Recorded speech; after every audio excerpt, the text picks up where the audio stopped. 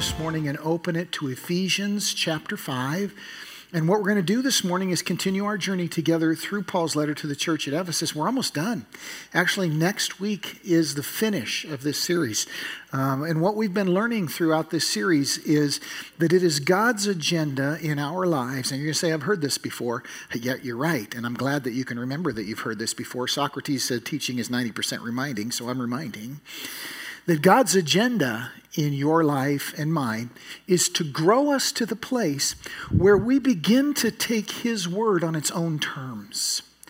What do I mean by that? Well, when we're young and immature, we tend to go to our parents thinking that whatever concerns occupy our hearts in that moment are the most important thing. We proceed as if we know what matters most. But as we grow up, we begin to listen to our parents, understanding that their wisdom and perception and love is greater than our own. We begin to let them set the agenda. And God wants us each to go on that journey with Him, to move from the place of saying, God, here's my life. What does your word say about it? That's what we do when we're young.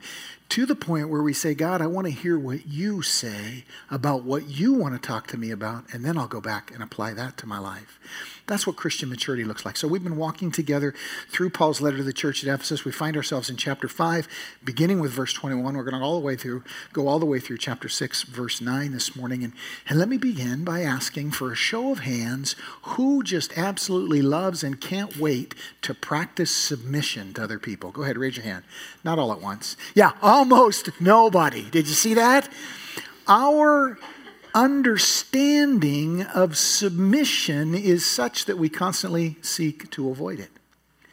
And this morning, what God wants to talk to us about is the fact that we do profoundly misunderstand submission, that in fact submission is a gift that He gives us from the very center of His heart, and that His call to submission is the only road to the greatest joy we'll ever know.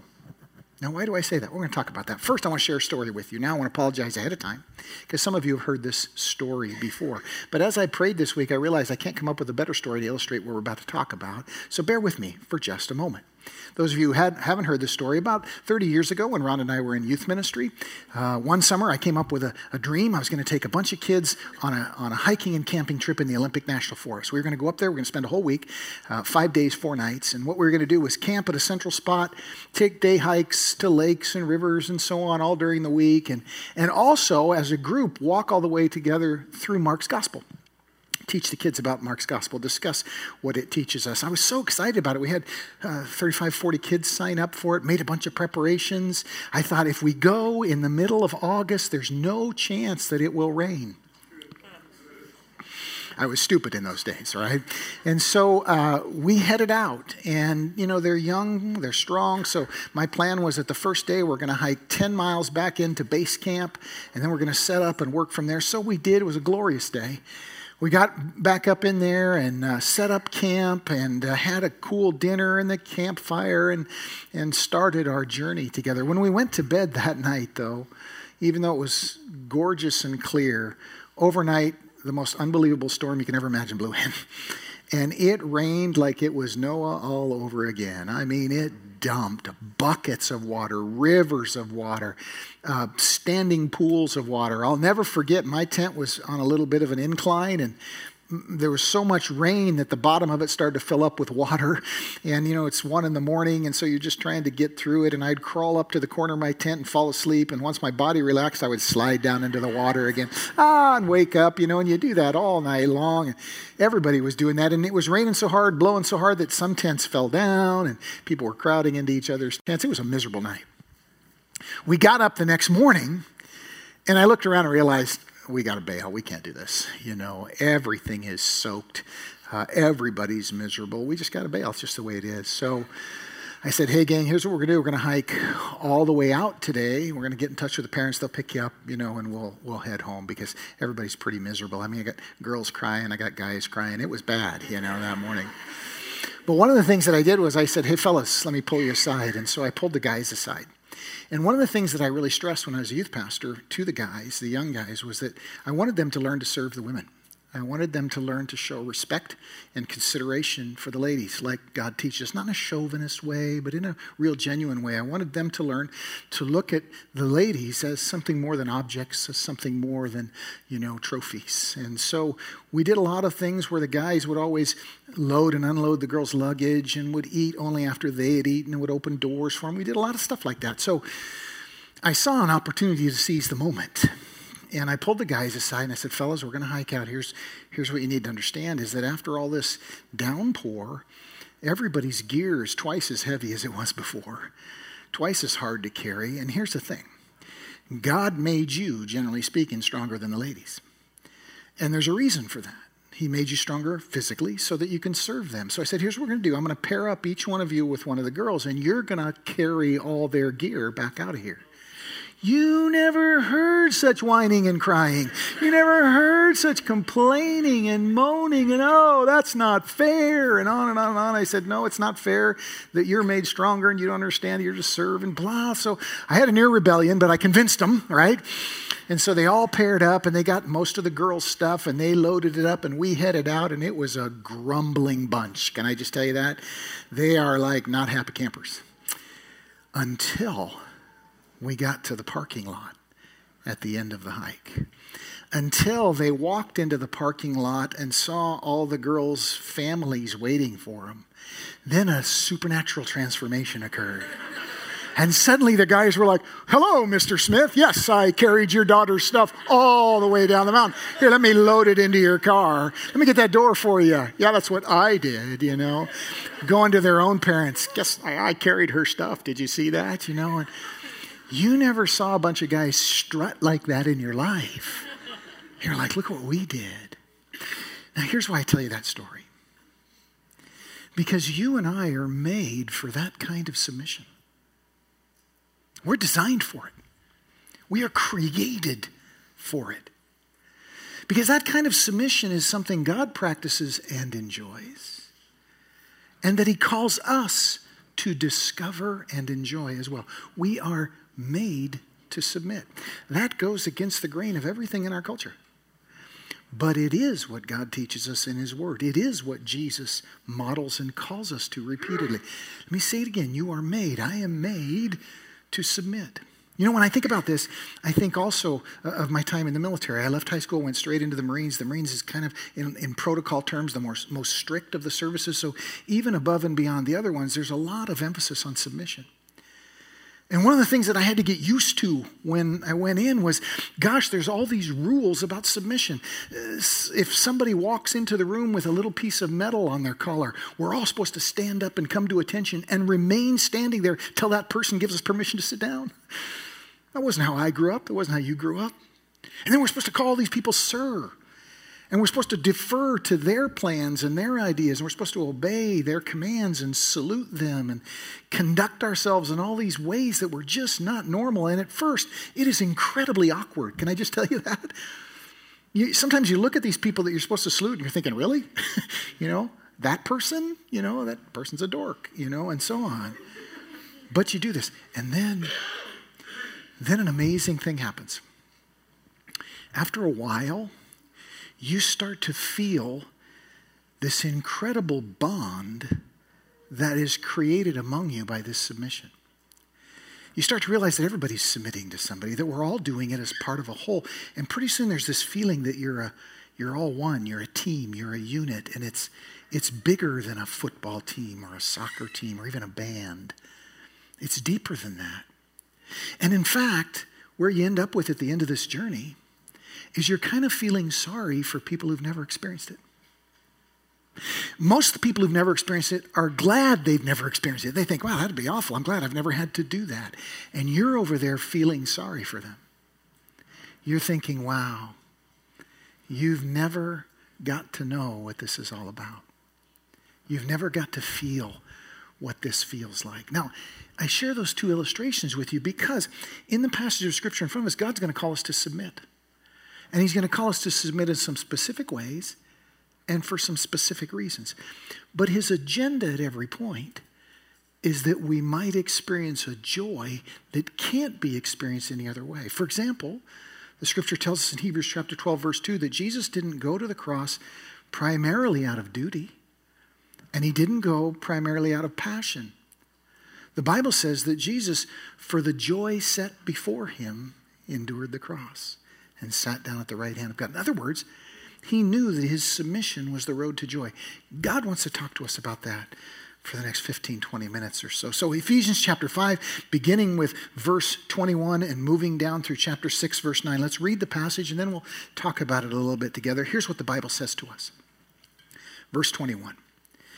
Submit to one another out of reverence for Christ. Now, that's the context in which everything Paul's about to say is resting.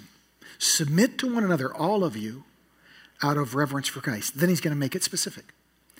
Wives, submit to your husbands as to the Lord.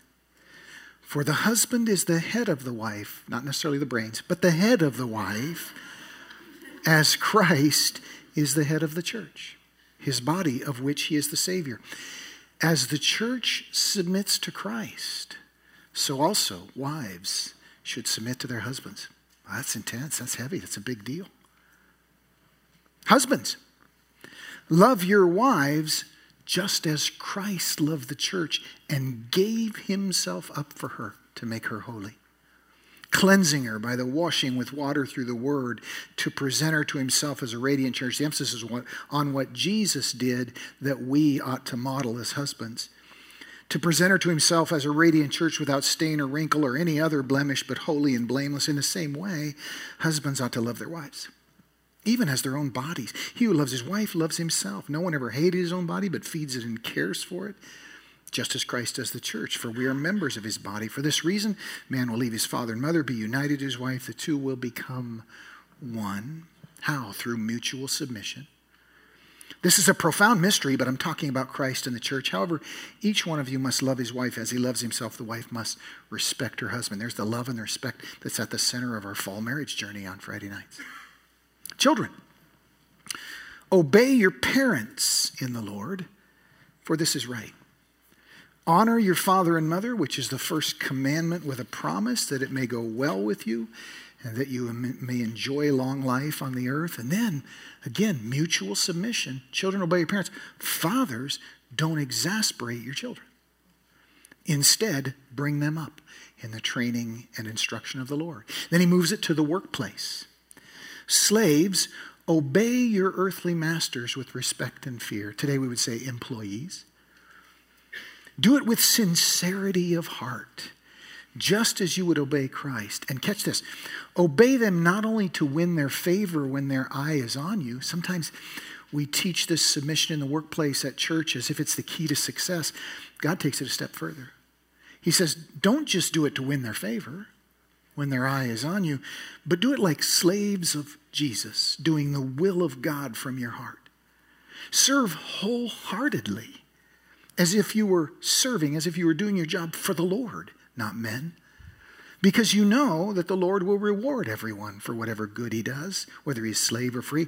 And here comes the mutual submission again. Masters, treat your slaves in the same way. Don't threaten them, since you know that he who is both their master and yours is in heaven, and there is no favoritism with him. Church, let's take a few minutes and talk about this. Notice that throughout, from start to finish of this passage that we just read, the call of God to you and I is to practice mutual submission. That's very significant. In other words, submission is not something God calls some of us to do and others not to do, but it is a mutual, ongoing deferral of each of us to each other. That is a big deal. And we're going to come back to it in a moment. Paul says I'm talking about the mystery of Christ in the church. We're going to touch on that in just a moment. But first, let's understand that God calls us to submit in this passage in three very specific places. The first one is inside of a marriage. Wives, submit to your husbands. Husbands, submit to your wives. Now, before I talk about the particulars of that, let me make something clear. The submission that God is talking about doesn't extend to or include abuse. Okay? Biblically speaking, there are two grounds on which God's word reveals to us that the divorce is permissible One is where there has been marital infidelity. One member, the husband, the wife, has broken the marriage covenant in terms of physical intimacy. Where that has occurred, the other spouse, the scripture says, is free not only to divorce but to remarry. That's explicit. The other one that's implicit is wherever there is physical abuse. If you're being hit, if you're being injured, if you're being attacked physically, then God says, get out of that marriage. You are free to escape from that marriage. You're not called to submit to that. However, beyond those boundaries, the scripture very specifically and clearly calls each one of us who are married to practice a personal submission to our spouse. Wives, God calls you to let your husband be the leader of your home. He is asking you to enable that, to help that to happen, to, by your personal submission, build up his leadership. Now, whenever I say that, there's always those of us who start making lists in our heads. Where specifically? What are the exact boundaries of that so I could find that?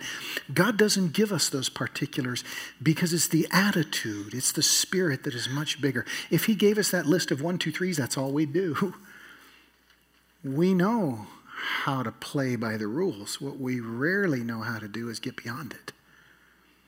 And so God doesn't say, ladies, here's the 1, 2, 3, here's the fine print, you can do this and not do this. He says, no, I want you to submit with your whole heart. Sometimes that's going to mean more than could ever be put in a list. Practice submission.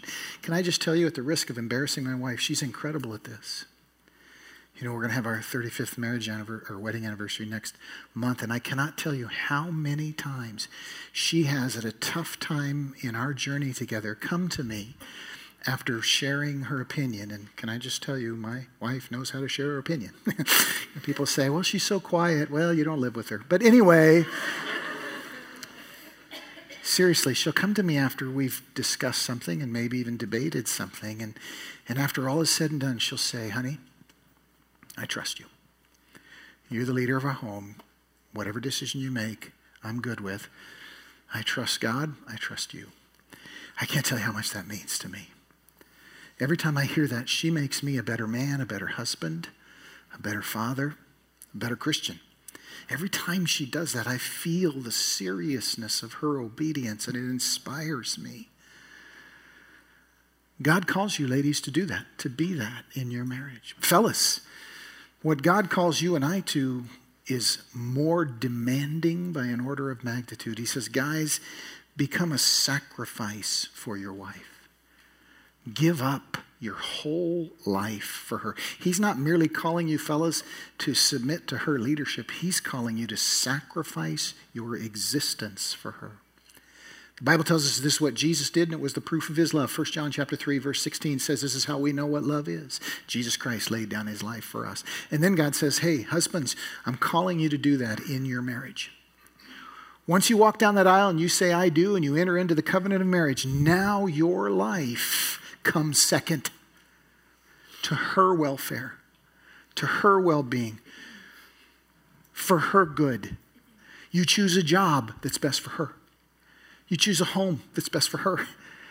You organize your week in the way that's best for her. You are called to be a sacrifice, fellas. And God calls you to this because he knows where you will find joy. And the whole world says that it won't be by being a sacrifice, but there's a part of you that knows better.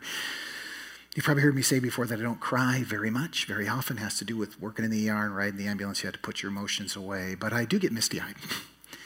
And the moment that always gets me is when I see someone making a sacrifice on behalf of somebody else. I read a story recently about a young man named Salvo D'Acquisto. He was a lieutenant in the Italian army and found himself on the morning of the 23rd of September, 1943. He's well known in Italy.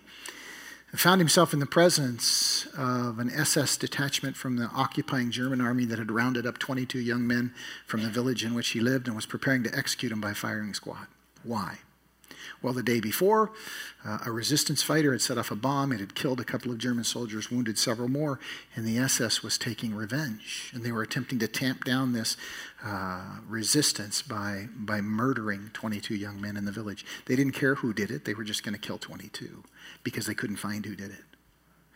Salvo, seeing this happen, discovered within himself something he didn't know was there.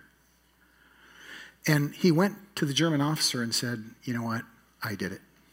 He didn't. But he went and said, I did it. It was me. I planted the bomb. These guys had nothing to do with it. I'll confess it publicly. You can execute me.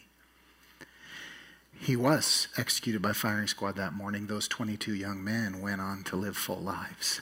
Now, when I tell that story, fellas, something in you leaps. Something in you says, that's awesome. Wow. I hope I could be that brave. I hope I could be that good. I hope I could be that strong. Yeah, see, that's the way you're designed, guys. And the more you own that, the more you learn that you are made to be, you will gain more self-respect by making yourself a sacrifice for your wife than you will any other way. Very often I see couples separate because the guy says, you know, she doesn't respect me, I'm losing myself, saying, dude, if you'll learn to submit to her, you'll discover yourself. Goes both ways. This mutual submission is what God calls us to in our marriages. And can I tell you that the greatest single thing you can do for your marriage is to choose to submit to your spouse. Try it today, and you'll begin to discover the reality of it. The more you do it, the better your marriage will be. This is what Wesley from The Princess Bride knew in his bones. And this is why he said to Princess Buttercup over and over, as you wish. Farm boy, go fetch a pail of water, as you wish. Farm boy, go sweep out the barn, as you wish. Because he knew the power of submission. And in the same way, God calls us to recognize it. Not only in your marriage, but in your family. Look at what Paul goes on to say. Children, obey your parents in the Lord. God says he will bless that choice, that decision in tangible ways. This is the first commandment with a promise. And you know what? While it's principally directed at the time when we're under our parents' authority in their home, when we're smaller children, the reality extends far beyond that, just as the command to honor your father and mother extends beyond that. Because God knows that when we submit to that, we experience something we can't experience any other way. When I was in Bible college doing pastoral counseling classes, one of the things that struck me was how many dysfunctions inside of people psychologically are rooted in the brokenness of their relationship with their parents. Not all, but very many. One of the things Dr. Parlas taught us was to address that, to get into that, to explore that and break that down. Because when we honor our parents, something inside of us is made right in a way that it can't be any other way. You know, I grew up in a tough home. It's no secret. And I grew up wanting nothing more than to get even with my dad. But when I became a believer, Jesus said, I want you to honor him. I thought, that is insane. Until I began to obey him. And then I started to learn that my dad was just a young guy trying to raise kids no different than me. And I was able to let him off the hook, and I was able to stop seeking from him something only God can give me. And then I was able to honor him, and then I was able to love him in ways I never imagined were possible. And today, we have a great relationship. Why? Because I learned to honor him. God says if you'll submit to that call, that commandment comes with a promise. It will go well with you. Not only in the marriage, but in the family, but also at work. God is explicit about how we ought to conduct ourselves in our relationship with our employers. Listen to what he says. And if it's true for slaves, how much more for employees? He says, serve them wholeheartedly, not only to win their favor when their eye is on you, but serve them with the sense that you are actually serving God. That's what verse 7 of Ephesians chapter 6 says. Serve wholeheartedly as if you're serving the Lord, not men. That means to go above and beyond. Why? Verse 8 tells us, because you know that the Lord will reward everyone for whatever good he does. Do you believe that? Do you know how extravagantly God rewards? Work will be a different place when you do. Don't just go to, deliver pizza or drive a truck or build a house. Go saying, I'm here, Jesus, to serve you today. I'm going to submit to my masters because I know that what I'm really doing is submitting to you. Do you believe that? Do you believe that at your work, God is storing up reward for you? He tells us it's true. That's the difference between believing in God and believing God. And so he calls us to this submission. And by the way, it's mutual. Maybe you're here, you're not an employee, you're an employer. Notice that it goes both ways. Look at verse 9. Masters, treat your slaves in the same way. With that same kind of respect, with that same kind of deference, with that same kind of regard, since you know that he who is both their master and yours is in heaven. See, this submission that God calls us to is always mutual. Always mutual. And God says, that's where you'll find the deepest and greatest joy. Now, we're almost done this morning, but I have to touch on something profound. Paul says, I'm talking about a profound mystery. Let's talk about that before we wrap up this morning. Our Christian faith is completely different from every other religion in the world in one very specific and profound way. In many ways, but in one just transcendent way. We worship a God whom the Bible reveals to us as a Trinity. Father, Son, and Holy Spirit. 3 persons, but one God. Not 3 gods, but 3 persons who are one God. Now you say, I can't wrap my head around that. Of course not. What else would you expect when you encounter the nature of the real God? It's transcendent. So we can't fully grasp it, but the Scripture is explicit about it. The Bible tells us that there is one God over and over and over again, makes it abundantly clear. Deuteronomy chapter 6, verse 4 is still practiced to this day in synagogue worship as the fundamental cry of our faith. Hear, O Israel, the Lord our God is one. There's one God. And yet within that, we find the Father referred to as God. We find the Son also referred to as God. We find the Holy Spirit also referred to as God. And so what we derive from that is this reality called the Trinity. Here's why it matters. Here's why it matters. The Scripture tells us in 1 John chapter 4, verse 8 that God is love. Most people hear that and they think it means God is loving. While that is certainly true, that is not what 1 John 4:8 says. It says God is love. Generally speaking, the world around us hears that and thinks, well, love is God. So whenever we do things that are sentimentally appealing, that make us feel good or get warm fuzzies, well, that's God. Well, that's not what 1 John 4:8 says. That's what we call being a hippie, and that was supposed to be over in the 70s, right? So, the Scripture doesn't say love is God. It says God is love. Well, if it doesn't mean God is loving, and if it doesn't mean love is God, what does it mean? It means that God is that unbroken, mutually submissive relationship between Father, Son, and Spirit that's been going on for all eternity and that will go on for all eternity.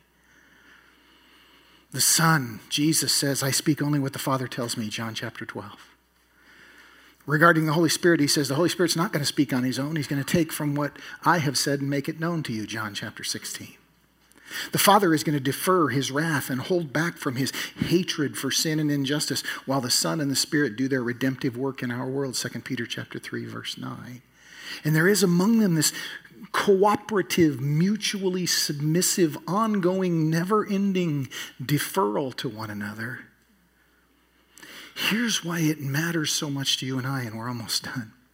Most people have no idea what the second of the 10 Commandments is about. It says you shall make no graven image. Don't make an image. You're thinking, I wasn't planning to. I have no desire to put, garden statuary in my backyard. Why am I even tempted to do that? I'm not tempted to do that.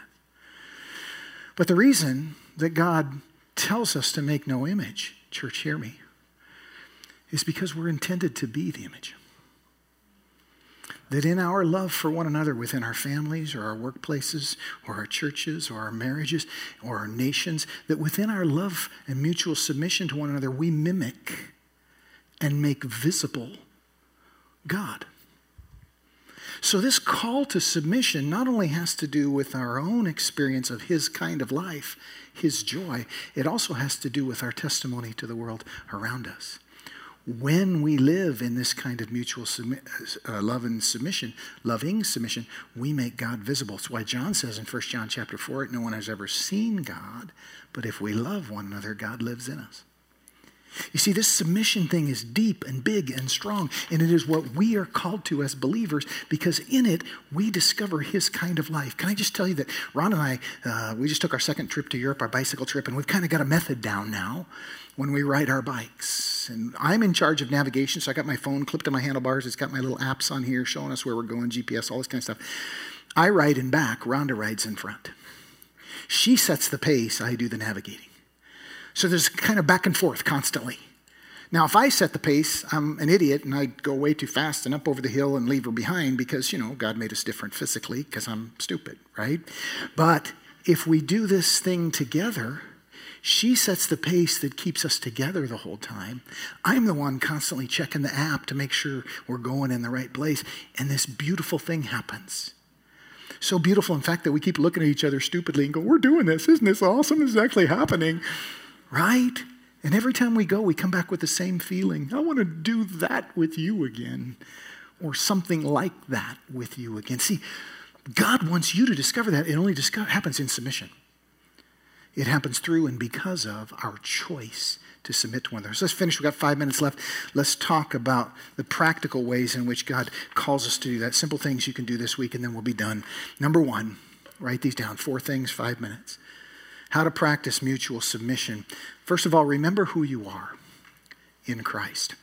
The Bible says that, John chapter 13, Jesus knew that he had come from God and was returning to God.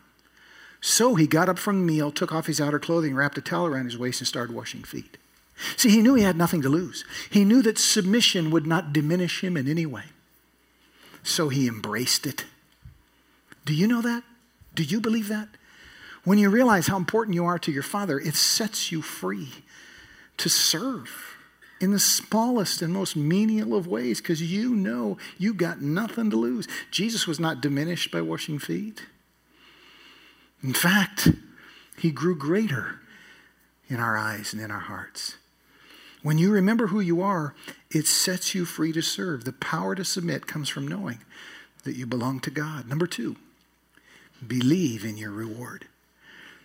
Ephesians 6 says, serve wholeheartedly because you know the Lord will reward everyone for whatever good he does, whether slave or free. You can do anything once you know the reward. You can do anything once you feel the reward, and God promises it in no uncertain terms. Number 3, understand where joy is really found. The Bible says, let us fix our eyes on Jesus, the author and perfecter of our faith, who for the joy set before him endured the cross, scorning its shame, and sat down at the right hand of God. Yeah, you think, I'll hate it. No, actually you won't. Instead, you will love it. Then finally, the last one. Get on your knees and fight like a man, stealing an old song title. The scripture says that when Jesus faced his greatest submission, he found the power to do it on his knees in prayer. He went to the Garden of Gethsemane and he said, not my will, but yours be done. Prayer is where the power to submit in your marriage or your family or your workplace is found. That's what it grows out of, those moments when you get on your knees and say, God, I know you're calling me to this. So help me do it. Help me do it, Lord. Your will be done, not mine. In moments like that, you find the power to follow through on the submission God is calling you to. Can I tell you a story as we finish this morning? Pastor Zach's sitting down in front here. I'm going to embarrass him. We miss him around here a lot since he left our staff in April to serve the Northwest Network of the Assemblies of God, leading youth pastors all across the Northwest. He's doing a great job of it, but I'll never forget the day that he came to my house on his day off to share with me that he was going to receive this call from the network. Previous to that, we had talked about it some. He said, man, I love being here. I love what I do. I love this family. I love this people. Why would I ever want to leave? But I felt in my spirit as soon as our network superintendent called, yeah, that's going to happen. Because that's Zach's next step. I just felt that. I struggled with it too. And when he came to my house that day, he was bawling, big baby. Was crying. And he came in and he sat down at my table. It's just the two of us. He said, man, I don't want to do this. But I feel like Jesus is calling me. I feel like this is what I'm supposed to do. I said, man, I don't want you to go. You're my best friend in ministry.